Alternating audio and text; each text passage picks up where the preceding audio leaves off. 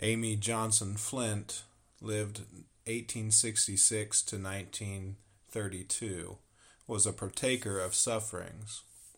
As a young woman, she developed a severe case of arthritis that left her crippled and unable to care for herself. In much pain, she suffered greatly for 40 years. She wrote poems, one of which is What God Hath Promised. It has been set to music and speaks to the heart.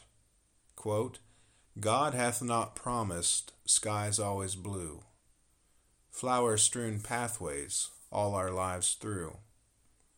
God hath not promised sun without rain, joy without sorrow, peace without pain.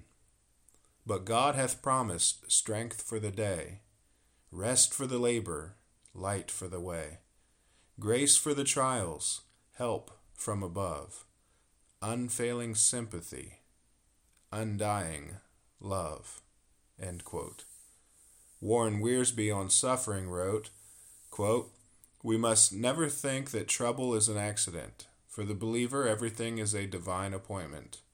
There are only 3 possible outlooks to take when trials come into your life. Number 1, our trials are the product of chance or fate, so just give up.